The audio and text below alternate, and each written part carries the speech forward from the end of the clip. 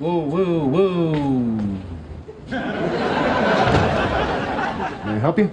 Yeah, I'm just going up to see Elaine Bennis. Venice. There's no one here by that name. Oh, she's house sitting for Mr. Pitt. Ah, house sitter. Yeah. What are you, the boyfriend? Here for a quickie? But I don't want to be a... Secondary character.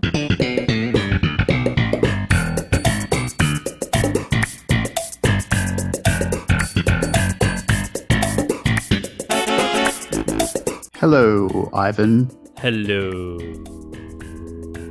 Stephen. And hello to you, our listeners. We are But I Don't Want to Be a Secondary Character. We're a Melbourne podcast, and every week we take a random episode of Seinfeld and examine the secondary characters from it. And as you can probably tell, I'm one of your hosts, Stephen. And I'm the other host, Ivan, of course. And this week we are doing a underrated episode from Season 6, Episode 18, The Doorman. That's right, with Larry Miller, who plays the eponymous character, and boy, he is a snarky motherfucker, isn't he? Yeah, lots to talk about when we do eventually examine him a bit later on in the episode. But yeah, definitely a complex character. Very complex, and he definitely has it in for Jerry, and I'd say probably, I guess you'd say a superiority complex, or is it an inferiority? No, probably superiority, right? Bit of both. Bit of I'd both, say, yeah. like I said, he's a complex man. If you want to talk about how complex you are, or if you have any bad experiences with doormen, Or if you're a dog person women, yourself. or if you're a door person, you can email us at bidwellbusspodcast@gmail.com or on all forms of social media, Twitter, Instagram, Facebook, and Reddit. You can listen to all of the previous episodes of this podcast on your podcast app of choice, and it would really help out if you want to rate us or review us, and you can support us financially as well. That's right, we are on Patreon and PayPal, and our current patrons as of recording, Tim, Holly, Nakia, Jeff, Kelly, Neil, and Dan. So thank you very much, guys, for supporting us. They're paying $2 a month plus applicable taxes, depending on where you're from, and they're getting bonus episodes of Curbcast, our Curb Your Enthusiasm review podcast, as well as this episode 1 week or thereabouts earlier than everyone else, and as well as Season 11, our current podcast series, where Stephen and I come up with modern-day episodes of Seinfeld. That's right. Yeah, so thank you so much for your support, guys. We really appreciate it, especially during these times when cash is a bit harder to come by. Finally, as well, if you want to join our Facebook group, Seinfeldisms, we are the biggest Seinfeld group on Facebook. Check that out. I will be running trivia in the next week or two, so check out the details and join around 74,000 other Seinfeld fans on Facebook at Seinfeldisms. And hopefully this time around, well, I was going to say, because we've gone to Seinfeld trivia a few times, you and me, Steve, but I think because you'll be orchestrating the trivia, you probably won't be competing. But yeah, hopefully, I was thinking hopefully we could go number one, but that won't be happening this time. No, I think a bit of a conflict of interest there if I'm competing and running it, unless I find some sort of random Seinfeld question generator or load the trivia questions in when I'm really drunk so that I can't remember them. I think that's a bit of an unfair advantage there. Fair enough, yes. I think maybe another time. Yeah, maybe. All right, let's kick the episode off. Let's start with Seinfeldisms. That is the intersection of Seinfeld and real life, where we talk about any Seinfeld-related moments that have happened in the last week in our lives. I've only got one this week, bit of a repeat from last week, which is that I was listening to a podcast, couldn't tell you what, and they happened to mention Seinfeld. Do you have any Seinfeldisms? Actually, I told you, Stephen, earlier in the week that I don't have one myself, but there's a really awesome fan Seinfeldism that was given to us. So this is from a regular listener. His name's Parkers. He's the co-host of the conversation podcast The Campfire with Parkers and Daly, and they're currently on hiatus because of COVID. He got in touch with us over Instagram, and I don't think you've actually read this story, Steve. No, you mentioned it to me, but decided to keep it as a surprise. Yeah, it is fucking amazing, man. It's like one of the greatest Seinfeldisms I've ever heard. So Parkers said when he was in school, he did a cross-country race, for the school, and the winners would go on to represent, the winner or the top one or two would represent the school in like the regional finals. So he claims he was actually a terrible runner, but his friend was like the number one runner in the school. So what would happen is when they'd do the cross-country race, to keep track of everyone's laps, a teacher would use like a felt pen or a marker to mark the runners for each lap that they've done. One mark on your arm meant one lap. Parker's, for some reason, he was given 2 marks instead of 1, and it looked like he overlapped the number one runner in the school, and he actually, they just decided that he actually won the race. Ah. Yeah. And his friend apparently was really filthy about the decision because his friend, like I said, is like a top cross-country runner or was. Parker's was so embarrassed. He actually qualified for the regional championships, but he was so embarrassed he didn't actually attend. And he was humiliated by his teacher. And apparently his friend hadn't spoken to him for over 20 years, so he was probably a bit filthy about the decision. Yeah, I can understand why he'd be dirty. I don't understand why Parker's just didn't clarify that it was a mistake. If he felt embarrassed enough to not run for the regionals, surely he'd just be like... No, he felt too embarrassed, but the kicker is he actually said when people asked why doesn't he want to do the race, he'd say to people, I choose not to run. Oh, perfect. Yep. Like Jerry in the race. And I was like, oh, is your mate's name Duncan? And he's like, no. So that was a freaking awesome Seinfeldism. I was like, oh, thanks, man. So yeah, thanks, Parkers. That was a really, really ripper Seinfeldism, man. One of the best I've ever heard, I reckon. That's a brilliant one. Yeah, amazing. Can't really top that. Didn't even come from us, and it's one of the best. Crazy. Yeah, for sure. I was hoping that I could have pulled off a long-term Seinfeldism this week. I actually got engaged through the week, and I was hoping that I could convince my fiance to go and buy some cheap invitations and that she would lick them and not die, but get severely ill. But oh, no.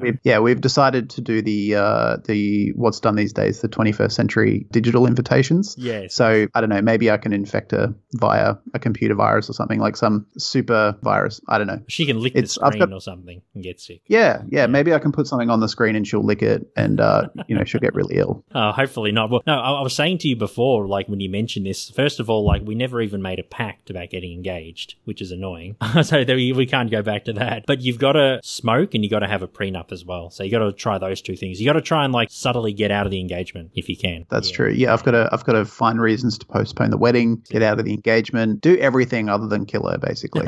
That's it. Yeah, you got to do that.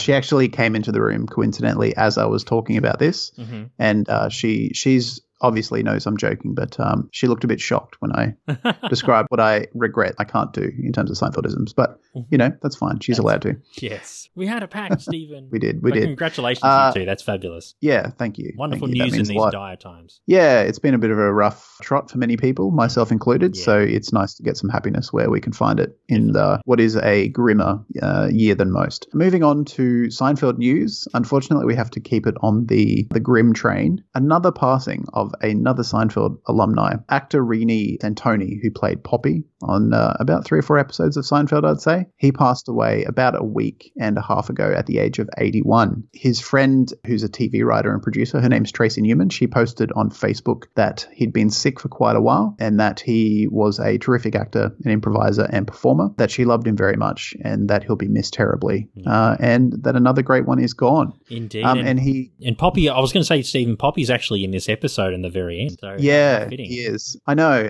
It seems like a nice coincidence that we can talk a bit about Poppy in the episode where we reported Rene's passing. And like I said at the start of the news report, that he joins so many Seinfeld alumni. So we've got, in the last sort of 6 or 7 months, we have Wilford Brimley, who died a couple of weeks ago. He was in the Junk Mail as a Postmaster General. We also had Regis Philbin. He played himself when he was hosting Kramer, who was promoting his coffee table book. In May, we had Richard Hurd. He played Wilhelm in a whole bunch of episodes. George's boss at the Yankees. A couple of weeks before that, in early May, we had Jerry Stiller, who played George Costanza's dad, Frank Costanza. And late last year, we had Charles Levin. I can't remember who he played. He played the Moyle in the Briz episode. Oh, of course. Yeah. He passed away in November last year. So in the last sort of 8 or 9 months, we've had, 6 or 7 major passings, which is just, Well, they are getting of the age, they're getting old. And we should do like an in memoriam episode maybe at the end of the year, We should do like a bonus farewell episode for the people from Seinfeld who passed. Yeah, no, that'd be nice. We can talk about the actors and their careers and maybe a few highlights here and there. I think so. We should do it end of the year, definitely. Yeah, for sure. Just a bit on Rene's career. He is best known probably for playing Poppy in Seinfeld. He also is really well known for playing Chico Gonzalez in Dirty Harry. Yes. It's probably his best known film role. He also acted in Bad Boys, not the 1995, I would say, action comedy. There was a 1983 movie called Bad Boys. He was in 28 Days, the underrated and most excellent zombie film. He was in Hawaii Five-0, The Odd Couple, and a whole bunch of other things. Massive career, so quite a career. He was never like an A-lister, but he was like a really, really highly regarded character actor, and he did serious roles, comedic roles, and everything in between. So an unfortunate loss. Yeah, definitely. Rest in peace and condolences as well. We've been saying this every week for the last few weeks, but condolences to his family and friends. Indeed, indeed. Moving on to slightly happier news, the actor James Hong, who played Bruce the maitre d' in the Chinese restaurant, probably one of the most popular and well-known and most quoted secondary characters from Seinfeld, for sure. There's a campaign happening at the moment led by another actor. His name's Daniel Day Kim. He's basically trying to get James Hong a Hollywood Walk of Fame star. The reason being is that James Hong is considered the most prolific actor in Hollywood history, at least one who's still alive. He's acted in more than 600 roles. He's appeared in Kung Fu Panda, Mulan, and Avatar, The Last Airbender as a voice actor. He's also acted in Blade Runner, Chinatown, Airplane, Big Trouble in Little China. I'm sensing a theme here. Yes, I think so. Yeah, and Daniel Day Kim, like I said, he's a lost actor. He actually launched a GoFundMe campaign, and I checked it just before we recorded. The initial goal was $55,000, and when I checked about 15 minutes ago, it had ticked over. I think it's $55,050 or something. Right. I think using that money, I don't know what the process is after that, but it looks like at some point, maybe this year or next year, James Hong will receive a much-deserved star on the Hollywood Walk of Fame. As he certainly deserves it, because I think with those ones, the studios usually pay for them, or maybe the estates of actors or whatever. Yeah, you got to actually pay money to have one. You can't just get given one. Yeah, it's pretty crazy. Yeah. So yeah, the fact that James Hong had to do a fundraiser to get this done, I mean, that's crazy. At the moment, he's credited in 671 roles. It's hard to officially sort of determine who is the most credited actor because, you know, there's probably a lot of uncredited roles from like college roles and independent roles and stuff. But at the moment, he's the most officially credited actor in not only alive in Hollywood, but in Hollywood history, which is just phenomenal. Yeah, absolutely. And that's all the Seinfeld news for the week. Very good, buddy. Let's take a really quick break, and when we come back, we are talking about some secondary characters from today's episode, Season 6, Episode 18, The Doorman. Hello, folks. Matt McCoy here, a.k.a. Lloyd Braun from Seinfeld, and I'm telling you right now, I do not want to be a secondary character. The Doorman from Season 6 first aired in the US on February 23rd, 1995, directed by Andy Ackerman and written by Tom Gamble and Max Pross. Elaine house sits for Mr. Pitt, Ian Abercrombie. Jerry goes to meet up with her to go to the movies and winds up offending the doorman, played by Larry Miller. So to make up for it, Jerry watches the door for him. But when Jerry leaves his post and the couch in the lobby is stolen, Jerry and Elaine formulate a plan to cover their tracks. Meanwhile, Kramer invents a bra for men, and George tries to find a way to get his father Frank out of his apartment. Bro, man's ear. Which one do you like more, bro or man's ear? I actually like man's ear. I'm with Frank on this one. See, I was thinking that you could have both. So maybe initially launching with the man's ear to target to older gentlemen like Frank and Sid. But if that's successful, you can maybe introduce a product aimed at a younger market and call it the bro. So I think you should take advantage of both names. I think they suit different markets. Oh yeah, man's ear sounds really fancy. It'd be like a rich old man would probably wear one. Well, yeah, I mean, I don't like how Frank describes the bro as too ethnic. I don't think that comment has aged very well. No. But I think what he was trying to say was that it wouldn't appeal to men of his age who wouldn't understand the terminology of bro, growing up in the generation they did. So I think initially using man's ear, and then if that's successful, spinning out a younger market counterpart would be intelligent as well. I think that would be good marketing because they're both good names for different age groups. There you go. You've had it down. Sid Farkas couldn't even figure it out. Well, we all have our talents, and mine is thinking of appropriate names for appropriate bra markets. Yes. So I'm building on the marketing and salesman genius of Sid Farkas. I'm the next generation. You are, man. You're Stephen Farkas. Nice. And other secondary characters in the episode: Estelle Harris as Estelle Costanza, Patrick Cronin, he appears for a second time on the show as Sid Farkas. Edith Fields plays Mrs. Peyton, and Jack Betts plays Mr. Green. They're residences of Mr. Pitt's tower. Renee Santoni, the late Renee Santoni that we reported on Seinfeld News, he plays Poppy in a very short scene at the end. And Nick Jameson plays Horst, one of the German tourists. So, even a bit of trivia about the episode. Larry Miller, I could not believe this at all, mate. Did you know that Larry Miller was one of 2 finalists for the role of George Costanza, next to Jason? Yeah, no, I didn't know that. I mean, it makes sense because I know. And I mean, it makes sense. He looks similar to George. He's got similar stature. He's bald. He's got brown hair. A bit taller, though. Yeah, a bit taller. That's true. But I didn't know that he came so close or that he was even a contender. And he's actually a friend of Jerry's, a close friend of Jerry's. So, Yeah, he's one of Jerry's best mates in real life. So that I'm sure that helped him out a bit. I think a little bit, but no, the fact that he was a whisker from getting it and Jason beat him to it, I mean, that's unbelievable. I actually did not know that. As a massive Seinfeld fan, I did not know that at all. That was crazy. No, I can't believe it. No. Yeah, definitely a surprise when I read that trivia. The scene where Kramer is pursued by the German tourists who noticed that he was the one who quote-unquote mugged George. That was actually added later on by Larry David, and it's a parody of a scene in a movie called Marathon Man, and I don't know anything about that film. Yeah, it was added later on during the writing process, I guess, to flesh it out and, have a few extra lols. Yeah, because it was quite odd having that. It was like, that's really, really strange how Kramer would do that. I know I found it a bit off for the episode, but I guess it kind of worked out a bit in the end when Kramer, is cornered by the German tourists and he pulls out the bromance here and they're pretty impressed by it. I love how he sort of like disarms the whole situation when they notice the bro, and he just goes on his pitch about the bro and they're really impressed. It just completely, de-escalates the situation. Oh, indeed it does. Do you have any other trivia? Just one more. So in the scene, I don't know if you've seen the outtakes of this before or not, but there's a scene right at the end in the credits where Frank is in the bed with George and he offers him Kasha. And apparently, it took so many takes to get that scene done. Jason would not stop laughing. They had to shoot it, I think, dozens of times to get the right shot. Yeah, that makes sense. Have it would be hard. Outtakes? They're funny, man. You got to watch them. They're so good. I'd like to check them out, though. Funny as. Yeah, no, I could imagine that would be hard to keep a straight face while doing that. Yeah, Kasha.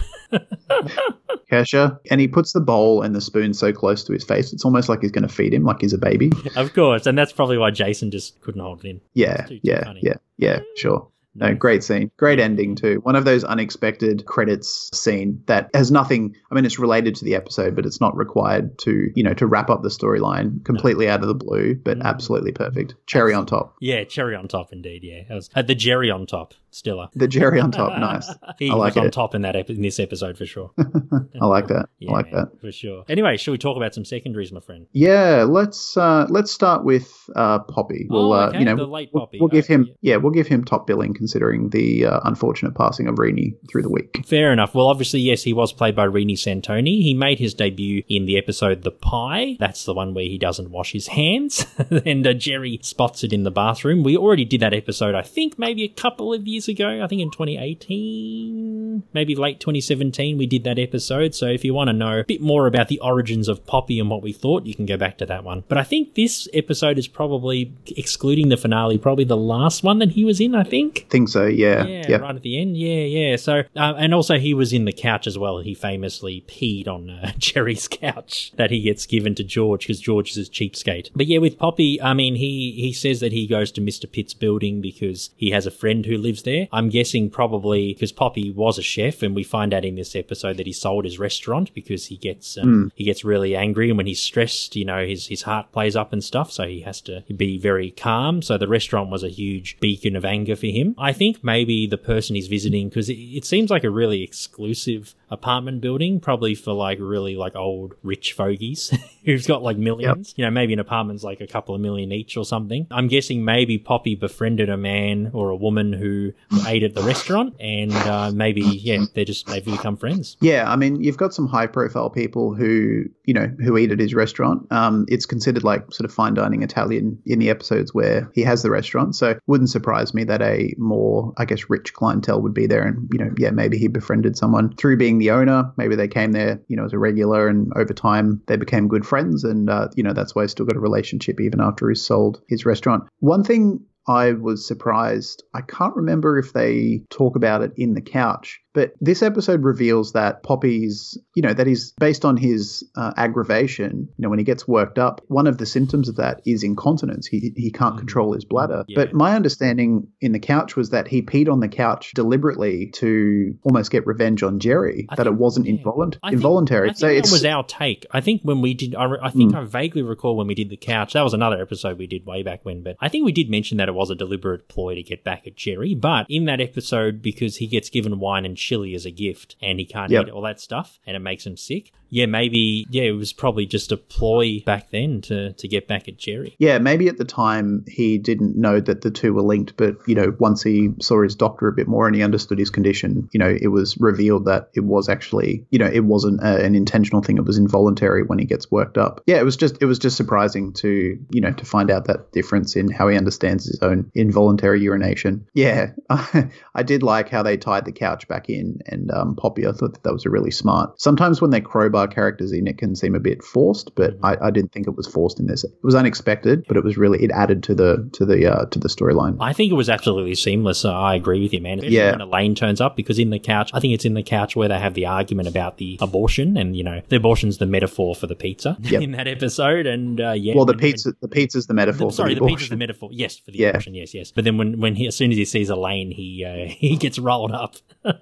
Yeah, I'm surprised that he isn't a bit more salty at Jerry. It's almost like nothing, even though Jerry didn't do anything directly, he has had via Elaine, he's had sort of a bit of tension with Jerry. But the fact that it's maybe part of his recovery, or part of his, program to look after his health, is to try and, at least in his mind, let bygones be bygones, just so that he has a bit more peace in his mind. Well, he actually mentions, Steve, that the restaurant was a big part of his anger and his stress. Yeah. So to get rid of the restaurant got rid of the anger and stress. Yeah, but, the fact that he was just so open and friendly to Jerry, and that there wasn't any sort of remaining tension, was a deliberate choice as well by Poppy, just to reduce more tension, even after the restaurant sold.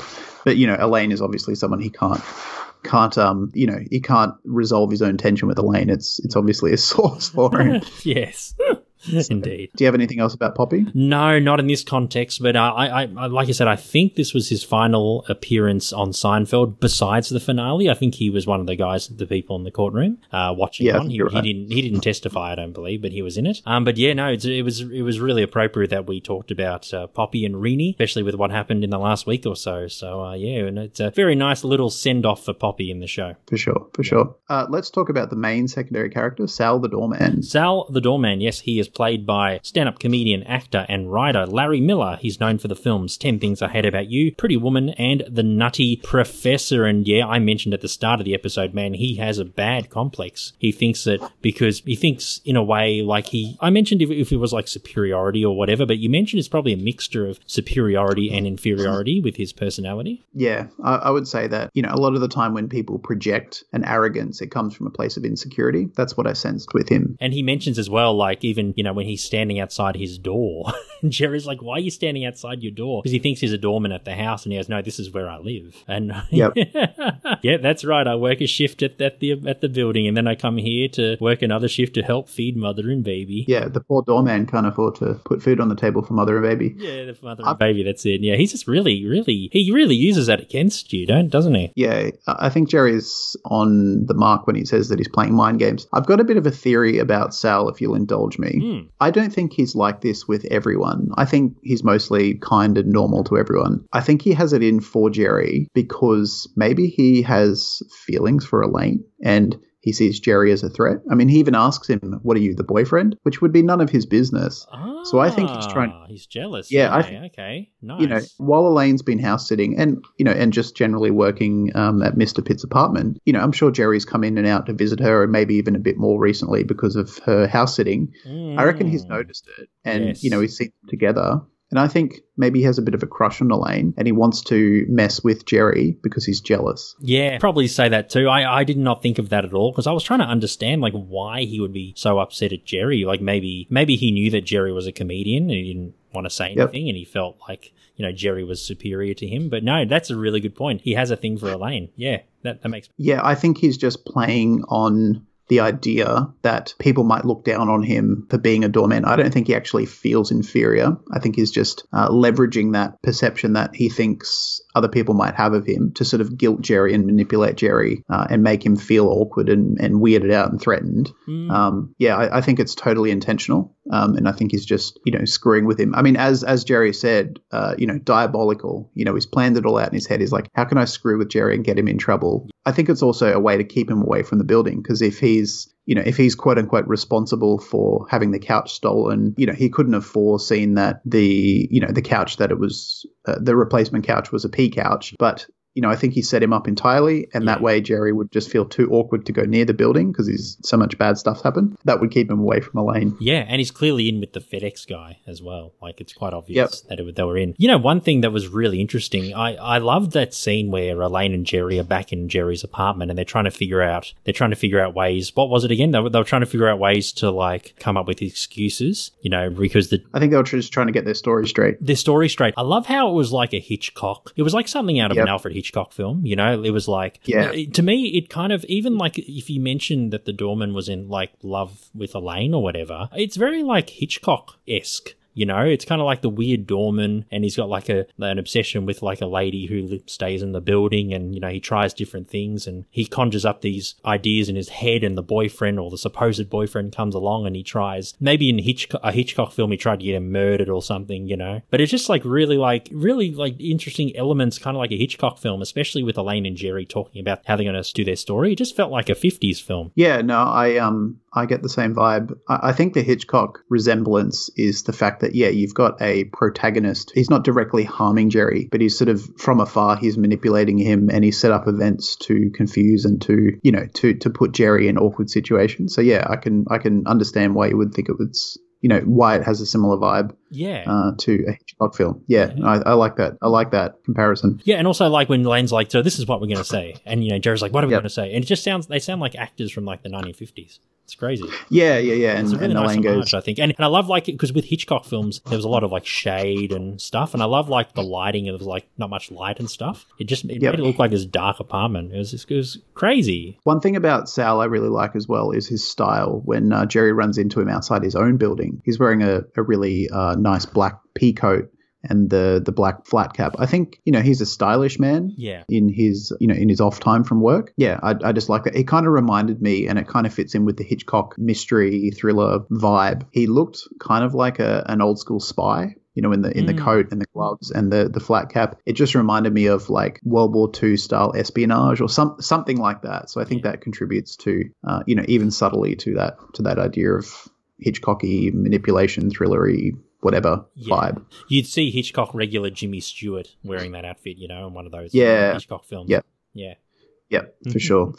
Yeah, but not a nice person, piece of work, as they say. Absolutely. But I find it interesting how in the first act, Jerry tried everything to avoid the doorman. Like the doorman gave him, was trying to, bait him, but Jerry wouldn't give him anything. But then to make sure that, because then he gets intimidated by the doorman and he doesn't want to go into the building while the doorman's working. And then in order to try and gain the doorman's trust or to make sure the doorman leaves him alone, he tries to befriend the doorman, but it backfires. A lot of these sort of plans have to have more than one step to them. So I think the initial step of just making him feel a bit uneasy and a bit unsure of what this guy's vibe is, just to sort of disarm Jerry a bit and put him off. And then, he ramps up the attack, I guess, with each step. He sort of, I think he knows Jerry's path home, his route home, and he stands outside of his building on purpose, and he accidentally on purpose runs into him, which kind of escalates the tension and the weird scenario. And then the kicker is,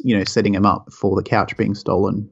So I think it's, it's a strategic multi-staged situation in which to basically piss Jerry off, literally and figuratively, yes. Just so that he's not around Elaine because he sees him as a threat. That's right, and he wants to get with Elaine. For sure. Bit of a piece of work, Sal, the old doorman. He's more than a doorman. Yeah, he's more than that. Yeah, he's like almost like a killer. Yeah, he could be like a spy or something. Like he's very manipulative and he knows how to sort of mess with people's heads and, and he's really good at it. Yeah, I think Larry Miller did a great job in the role too. Like he played this real snarky dude. Yeah. And even the stare that he has, when Jerry's waiting for the lift that's going really slow and Sal's just staring at him and Jerry's trying to avoid eye contact and make conversation just to break the awkwardness. Just that stare is brilliant. And then Jerry tries to break the ice saying, how about those Knicks? Oh, because I'm a doorman, I'm not educated enough to read the finance. I'm reading the sports. Yeah, I'd read the sports page, huh? Yeah. It's whatever Jerry says, he can't win. No, he can't win. No. Yeah,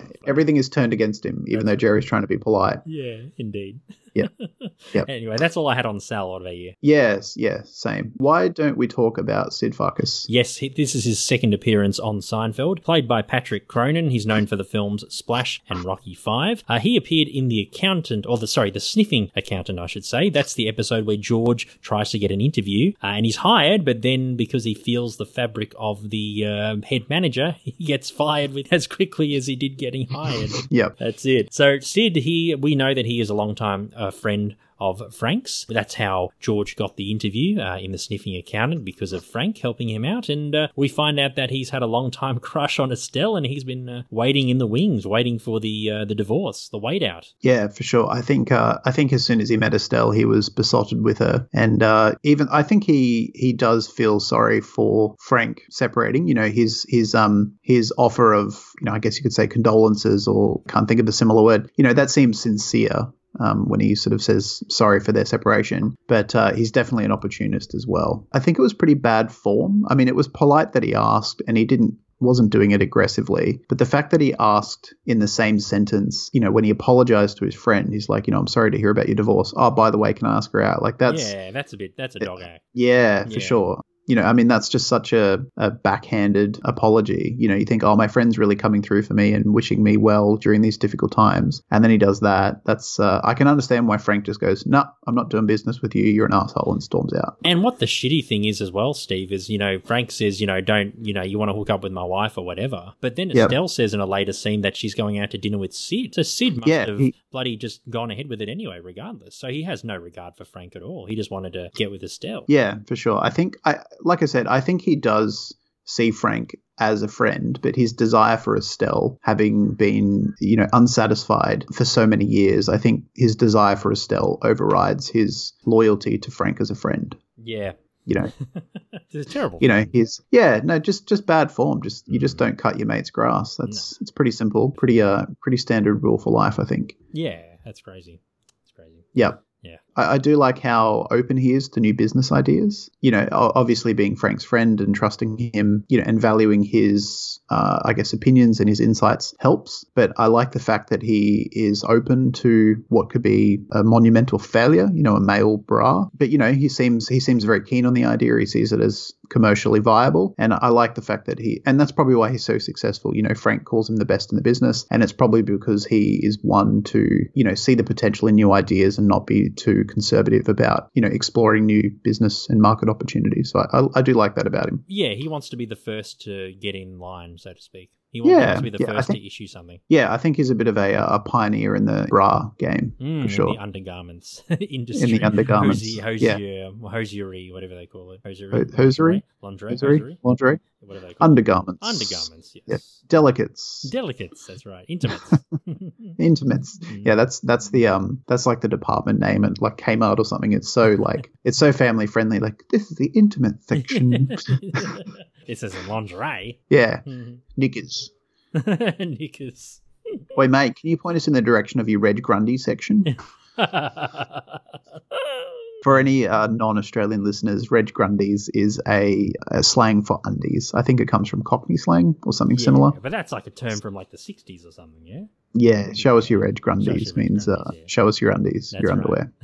Just in case you thought, hang on, is there a secondary character in this episode named Reg Grundy? Sid Farkas is second in charge. Yeah, Reg Grundy. That'd be an awesome reference if they had, his immediate subordinate named Reg Grundy. Like, that'd be an awesome nod to Australia. It would, yeah. All right. Do you have anything else about any of the other secondaries? Just a little bit about a couple of the residences of the tower, Miss Peyton and Mr. Green. Miss Peyton, she was played by stage and screen actor Edith Fields. She's known for No Way Out and Next. Mr. Green, he was played by Jack Betts, known for the films Spider-Man, Falling Down, and 8 Millimeter. Obviously, just like Mr. Pitt, very old, very rich, and very snobby. Mr. Green, he claims that he's lived in the building for over 20 years. Jerry comes up when he's doorman, and the man, he walks in the door, and he goes, "Excuse me, sir, do you live here? I've lived here for 20 years. Yeah, he doesn't seem to suffer fools or suffer any person holding him up from going about his day or doing what he has to do very well. I think he's like a very confident, rich, arrogant kind of upper crust dude. I don't think he's used to people pulling him up on whatever he does through his day. The fact that he threatens to call the police is a bit dramatic, but I think that he's not used to being pulled up or asked to clarify why he's in a place or whatever, to explain himself in any way. So I think for him, calling the police seems like an appropriate response, because it's almost offensive to him. Yeah. And then at first, Jerry just doesn't really know what to do, but then he understands Sal's plight, Yep. People, he starts saying to people behind the back, what, you think you're better than me? It's almost like the doorman hat has it's like the mask, you put the mask on and you become someone different. The hat just turns you into a weird asshole. Yeah, because Jerry just turns into Sal, he's got an attitude. He's really snarky to people. But as soon as he takes the hat off and throws it on the bench, he's back to his normal old Jerry, which is still actually pretty snarky and a bit of an asshole. In his own way, yeah. Yeah. And also Miss Peyton, she's the one who, because the cops are downstairs, and she reports the couch going missing. And, and then Elaine turns up, and, Elaine tries to say her story, pretending that, she doesn't know anything about, the couch or, any of that kind of stuff, or any kind of problems. And then Sal the doorman, his conspiracy or his plan comes into fruition, and he shows Mrs. Peyton the signed FedEx thing by Jerry. Yep. It blows the whole thing out of the water. Yeah, too convenient. I think Mrs. Peyton, if we're assuming that she's also a rich snob, and Elaine is not, she's just an employee of Mr. Pitt, who is part of the rich snobbery of that apartment complex. I reckon Mrs. Peyton probably looks down her nose at Elaine a bit, because Elaine doesn't come from or isn't part of, the upper crust of New York. No, she's not part of high society. No. So, yeah, I would assume that maybe Mrs. Peyton, I don't think she directly, gives a shit, but I think privately she would look down on Elaine a bit. Yeah, because she knows that it's obviously not her apartment, it's Mr. Pitt's. Yeah. She probably sees Elaine as potentially someone who wants to, gym into, an elite circle of people just by extension, And she probably feels the same about Sal too. Doesn't really give him the light of day. There's many characters who live in that building who don't really give him the light of day. No. Maybe that's contributed to his maladjustment with life. Maybe he's just sick of getting kicked around, and he unfortunately took it out on Jerry. That's right, in a really bad way. Yeah, for sure. But luckily they had the pea-stained couch to replace, so it wasn't all bad until Poppy stained it again. I kind of feel like that Poppy staining the couch was almost like a bit of unintentional revenge for Jerry and Elaine. Yeah, that was clearly unintentional that time. I don't think, unlike the couch, I don't think Poppy had any intention to deliberately. Oh, no, I just mean it worked out in Jerry and Elaine's favor. They're the ones that got caught out, and they're the ones that are kind of getting screwed over. Right. By the doorman, and Poppy peeing on the couch sort of worked out in their favor in that, well, you've got to deal, we got your couch back, but Poppy peed on it, so that's kind of your problem now. That's it's just it's just like a small amount of revenge for them. Yeah, it's just something, and it's right at the end too. They get some hand back in the situation, as George would say. Hand, yeah. Yeah, a little bit of hand, a finger's worth of hand. That's right. I have a feeling that Jerry was probably banned from the building since then. Oh, for sure. Yeah. And even if he wasn't allowed back. Yeah, I reckon they would have gotten. Why can't I think of him? The fruit shop owner. Oh, Joe. Joe, yeah, I reckon they would have gotten him to come down and tell Jerry that he's banned, just to make the point. You're banned. You're banned. You're banned from the building. Banned from the building. Love that guy. Yeah. But anyway, do you have any other notes on any other secondary characters, my friend? Look, I do have a couple on Frank, but we've covered him so much. There's nothing really too much to add to what we've already talked about through many, many episodes, and his own What's the Deal with episode, our second one ever with my folks, actually. What's the Deal with the Seinfeld Parents back in 2017, our 10th episode overall. That's right. So we do talk about him quite a lot there. So, yeah, I do have a couple of notes, but just thinking about it now, nothing worth talking about. Okay, fair enough. Well, I guess if you haven't watched the episode before you've listened to this, go and watch it and you'll see Frank in all his glory. For sure. I do want to give a shout out to the scene where Estelle and George walk in on Frank and Kramer trying on the bra. It's funny anyway, but what I think makes it even funnier is when the cha-cha music's playing and you see in the background Kramer with this weird kind of grin laugh on his face, dancing. He looks really satisfied, Yeah. I mean, Frank, Estelle, and George are just very awkwardly in shock. They don't really know what to do. Well, Frank seems like he's really into the music still. Like, he looks a bit nervous, but he's still really into it. Yeah. But he still definitely seems like he's a kangaroo in headlights. He's just a bit, what do I do? What do I say? This is awkward. But Kramer's just not bothered at all. He's dancing and jiving along to the cha-cha music, and it makes me laugh. He loves it. Yes, it makes me laugh too. It's great. It is. Anyway, let's take one more break, mate. And when we come back, we're going to find out where the Doorman sits in our episodes we have done so far. And there's not many episodes to go after this, probably like 20-something from here on in. So we'll find out where the Doorman sits and if any of today's secondary characters make our top 20 secondary character list of all time. Hey, we're twins. What? Our shirts, they're the same. Oh, imagine that. Okay, The Doorman, Season 6, Episode 18. Where does it appear on your list of episodes we've reviewed so far? Out of 139 episodes, number 41. Oh, nice. That's a Yes. pretty good ranking. It is. Like you said, really underrated episode, and I have to agree. I was laughing a lot. The Frank with the bro and the Manzia, one of the most famous Seinfeld moments on the show, and yeah, really came to fruition on this one, and it kind of wrapped up 3 subplots quite nicely with the bro and the Manzia. And yeah, I really enjoyed Larry Miller as Sal the Doorman. I think he was just really snarky, but also kind of likable too, in a way. I don't know, I thought he was a jerk, but I still kind of liked him, which was a bit weird. Well, he's so skilled at these sort of strategic manipulative situations. You almost have a respect for him because he's just so, everything just unfolds exactly as he planned. And that requires a certain amount of intellect and cunning.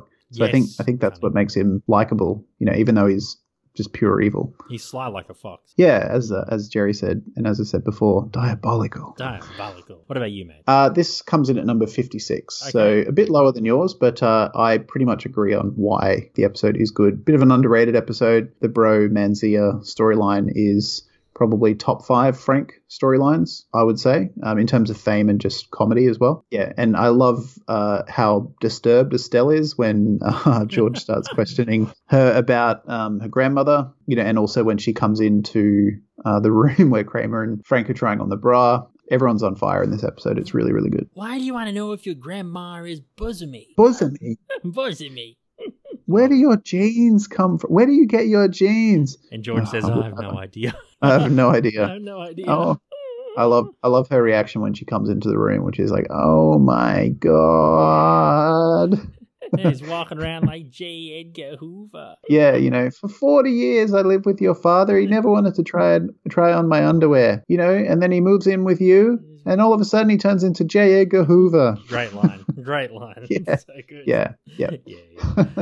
In case you were wondering, if you're a bit of a younger listener, J. Edgar Hoover was the former head of the FBI, I think. Back in the 30s or 40s or something? 40s and 50s, yeah. Right. He was during like the McCarthy era, like when Soviet paranoia, commie paranoia was at its height. And he was, I think it was a rumor at the time, but it sort of came out to be truth maybe after he retired from public life, or maybe even after he died, that he was a prominent cross-dresser, which, in a conservative organization like the FBI during a conservative time in America's history, I'm sure would have been very, very contentious. Today it'd be all right if he was. I mean, he'd be accepted, but probably not back then, no. No. And I think he was a conservative, a conservatively minded person, at least publicly. So that probably added to the controversy that happened around that. But yeah, great reference. Indeed, very good, very good. Do any of today's secondaries make your 20? None do, but special shout out to Sal. Yeah, no, I'm the same. I did like all the secondaries in this episode. One person or one storyline, I guess I wish they elaborated on a bit more, was the Germans. Yeah. Horst. Anyone named Horst to me is intriguing, but obviously they can only fit so much in. But yeah, no, none of the secondaries appear in my top 20. Fair enough, my friend. Fair enough. But anyway, that was another episode of But I Don't Want to Be a Secondary Character. Thank you so much for listening. We do appreciate your texts, your emails, your tweets, your Facebook messages, whatever you send us, whether it's through Seinfeldisms, our Facebook page, or our Bidwabask Facebook page, which has recently been reactivated. We accidentally got deleted by Facebook, and now it's been reactivated. So weird. Yeah, we couldn't figure out why. Normally they deactivate pages for like copyright material or offensive material, but none of that was happening. Nope. And after I lodged about 4 or 5 appeals, didn't hear anything. We made a new Facebook page because we thought it was a lost cause. And then just today, hours before recording, I get a notification on my phone saying, we have reviewed your unpublished page appeal and we've decided to republish the page. So yeah, look forward to seeing us back on Facebook in full force again. Yeah, thanks. Yeah, so go back. So we might have 2 pages for the next couple of weeks. So the one which is called But I Don't Wanna be a secondary character. Not, but I don't want to. I don't want to is our one we're going to delete. So don't go to that. Indeed. Indeed. You can get in touch with us via email as well, and we are on other forms of social media, Instagram, Twitter, and Reddit, as well as Facebook, which you just mentioned. If you want to listen to previous episodes, you can do so, and it would really help out if you want to rate us or review us, and you can support us financially as well on Patreon and PayPal. And like we mentioned at the start of the episode, Patreon, you do get bonus podcast episodes of different things, and it's all for $2 a month US, plus any applicable taxes depending on where you are in the world. That's right. And finally, we do have a Facebook group called Seinfeldisms. It's the biggest Seinfeld Facebook group in the world, so if you want to join the fun, we will be running some trivia events very soon, so check that out. We'll be running different events in different time zones, so if you're in the US, we'll have an event for you, Australasia or Australia, let's face it, one for you, and one for Europe as well. So just keep an eye on the page for those events. They'll be posted in the next week or so. Can't wait. Indeed. I am one of your hosts, Stephen. I'm the other host, Ivan, and next week we are joined possibly by another very special guest very close to you, Stephen. Yes, my sister will be joining us next week when we talk about The Wallet. A fantastic episode.